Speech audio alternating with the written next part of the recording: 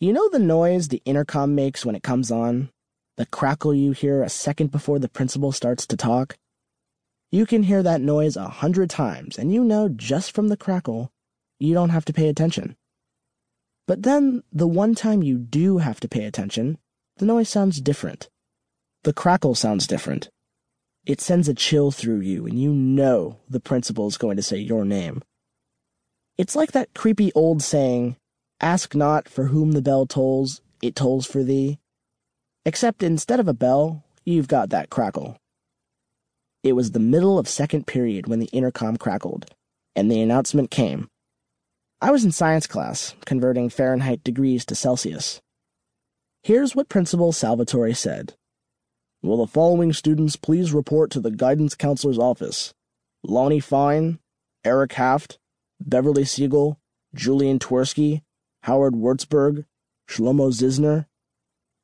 That's the entire 34th Avenue gang, minus Quentin, who'd gone into the hospital over the weekend, plus Beverly, who lives on the block and who hangs around with us sometimes. It didn't take a genius to know that something was going on with Quentin. As soon as Beverly and I stood up, the class began to hoot, like the two of us had gotten in trouble. My heart thumped up into my throat, and my face went hot and then cold. I thought Quentin was dead.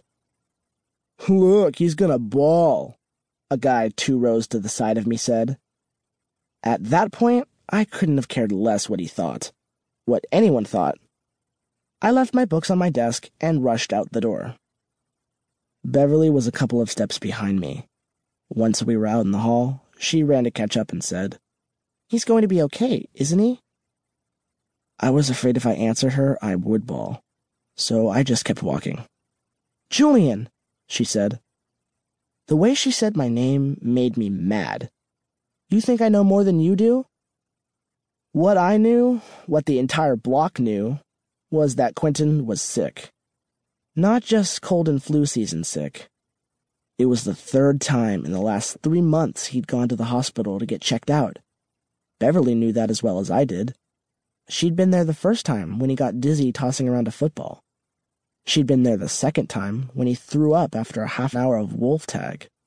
And then the 3rd time over the past weekend when he sat down on the sidewalk for no reason and his eyes rolled back in his head. She grabbed my shoulder, and for a split second, we stopped and looked at one another.